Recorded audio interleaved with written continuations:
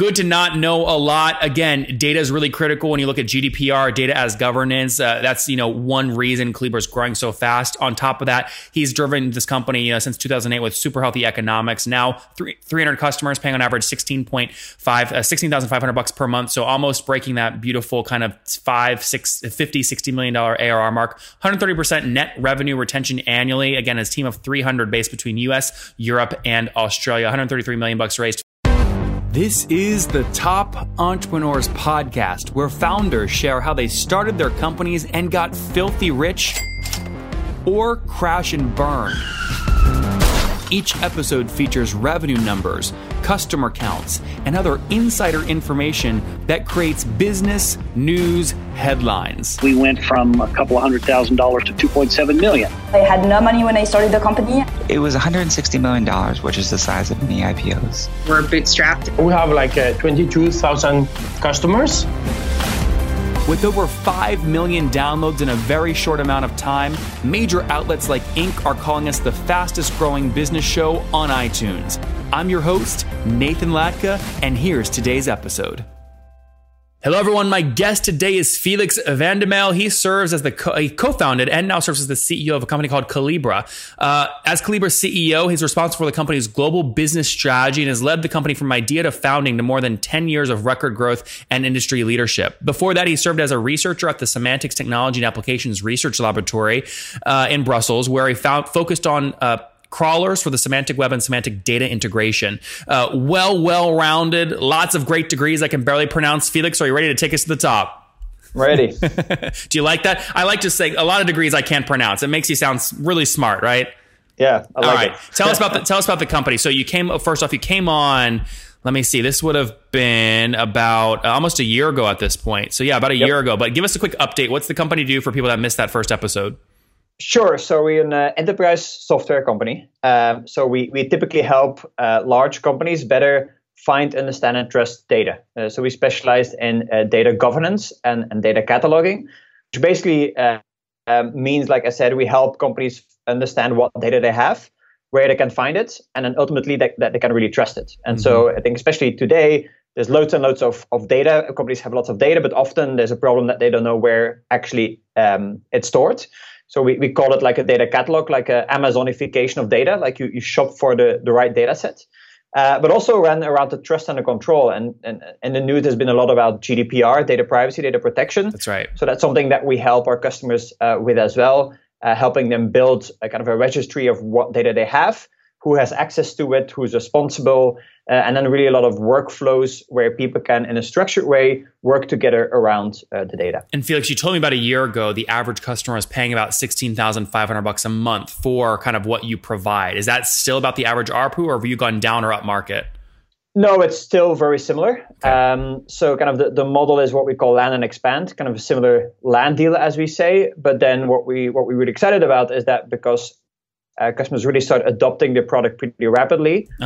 Pretty quickly, we get to large expansions where customers actually use it more, and they use it in different business units or for different use cases. And so that's how kind of the usage expands. What's your typical expansion from year one ACV or to year two ACV? Are you doubling it, tripling it, less? It depends. I think some of it is doubling. Some of it we go from $150K to a $1 million ARR deal. Yeah. So it really depends on the use case, the type of company. So it's hard to say in average. You had 200 customers a year ago. Where are you at today? Yeah, we're close to 300 customers. Oh, great. Yep. And where's most of that growth come from? Is it kind of outbound related, or? It's mostly outbound enterprise sales, right? But we have a big marketing team as well. Do a lot of digital marketing.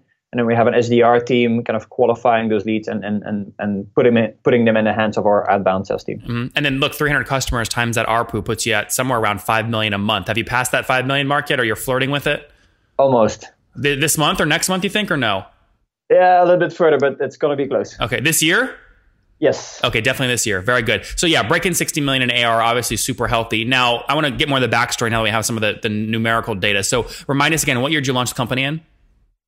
We launched the company in 2008. 2008. By the way, hell of a year to launch a company, huh? Yeah, and actually it was, like I said, we started the company kind of out of school, my first job. and interesting year to start a company. But ultimately, it was good for us because it really started our growth, where all of the banks started to need data governance, and so that's really helped us in the beginning. And have you raised any additional capital since the last time we spoke, when you had raised about 75 million? Yes, we did raise a Series D round in January, so a couple of months ago, with our existing investors. We weren't planning to, but they were really excited. We got great offers, so we love to have them on board, great partners to the business. And so we raised another 58 million Series D round. Okay, got it. So sorry, you said another 58? 58, yes. Got it. So 133 total, 133 million. Correct. So walk me through, I mean, that's obviously, we've had maybe 10 people that have raised that amount or more on the show ever. And I've done, 1,000 plus these interviews. It's super, super capitalized, obviously, right? So what's the advantage of that? And talk to me about some of your fears. I mean, what's the downside of having that much money? It's a good question, because when we started the company, we started in Europe. And so we got the company to over 10 million euro in revenue and profitable, and growing at 200%. So we know what it's like to build a company, basically bootstrap a company with only raising like 1 million euro. So on a very, very little money.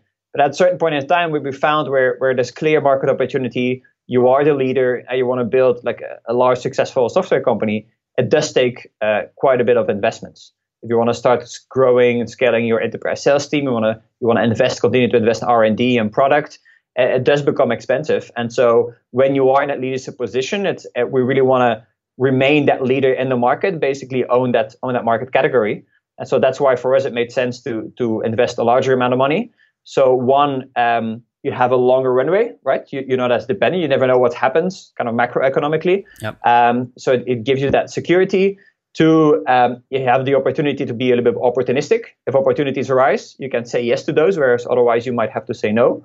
And three, kind of a clear signal to the market that you are the leader in your category. It becomes harder for other companies to raise money, things like that. So these are all the benefits. I think the risks are that the risk is always when you have money, you tend to spend it. And so you got to be really, really disciplined to make sure you focus on the right things. Yep. And prioritize really well. Yep. And that just requires another level of discipline if you have the money in the bank. Okay, Top Tribe, many of you ask me all the time, how did I get my website up so fast, so quickly, and why is it doing so well? The answer is simple. I use HostGator.com to keep the thing cranking along. They've got a 45-day money-back guarantee, which is great. I used their free website builder to get the site up because it's ideal for WordPress. It's just what I use. They've got 4,500 templates and a free e-commerce plugin as well, and 24/7 support, which we love, right? We love that. I bug the hell out of them. They always get back to me. So I've got you 30% off along with $100 in free AdWords credit. To grab it, just go to HostGator.com/Nathan, but you got to do it now. Again, HostGator.com/Nathan. It sounds like you had a significant amount of leverage in terms of this last raise because you really didn't need it. But investors, they were getting your board decks. They're really excited. So you said, okay, we'll do it. I'm guessing they gave you great terms and you're a hell of a negotiator. I mean, did you break the $1 billion valuation mark, or are you close? Can you share more about that? Yeah, we don't share valuation. So can't really comment on that, but we got great terms. We're happy with it.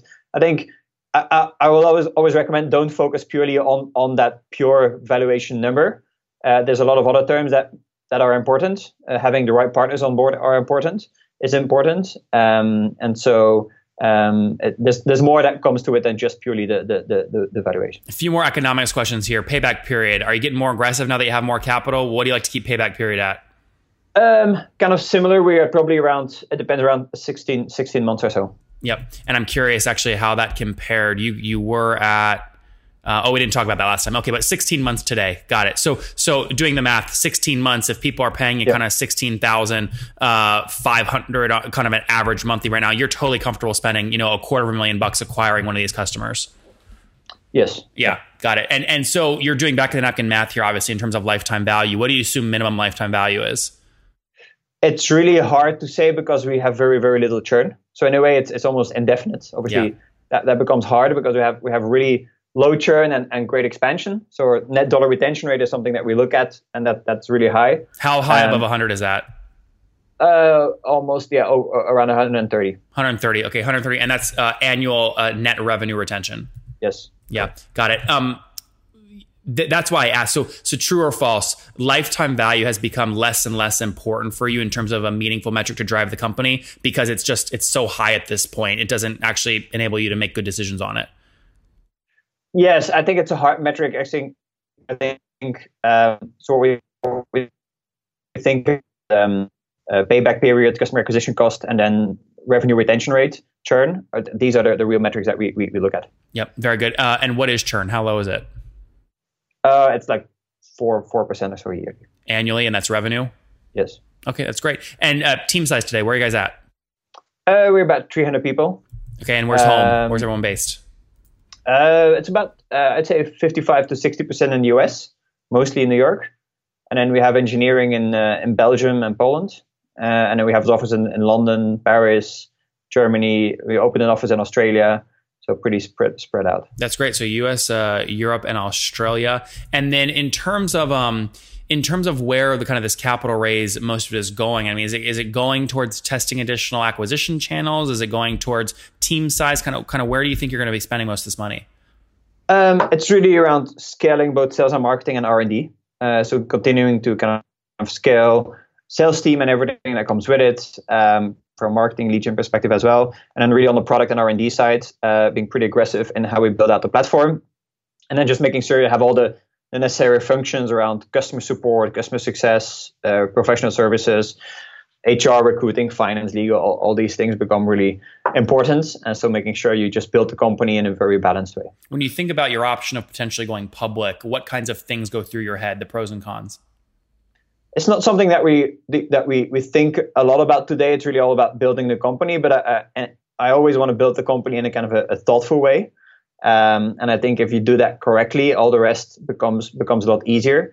And so that's really how we think about it. So as we build the company, do it very thoughtfully, and then continuously kind of really understand our business model. What are the key drivers?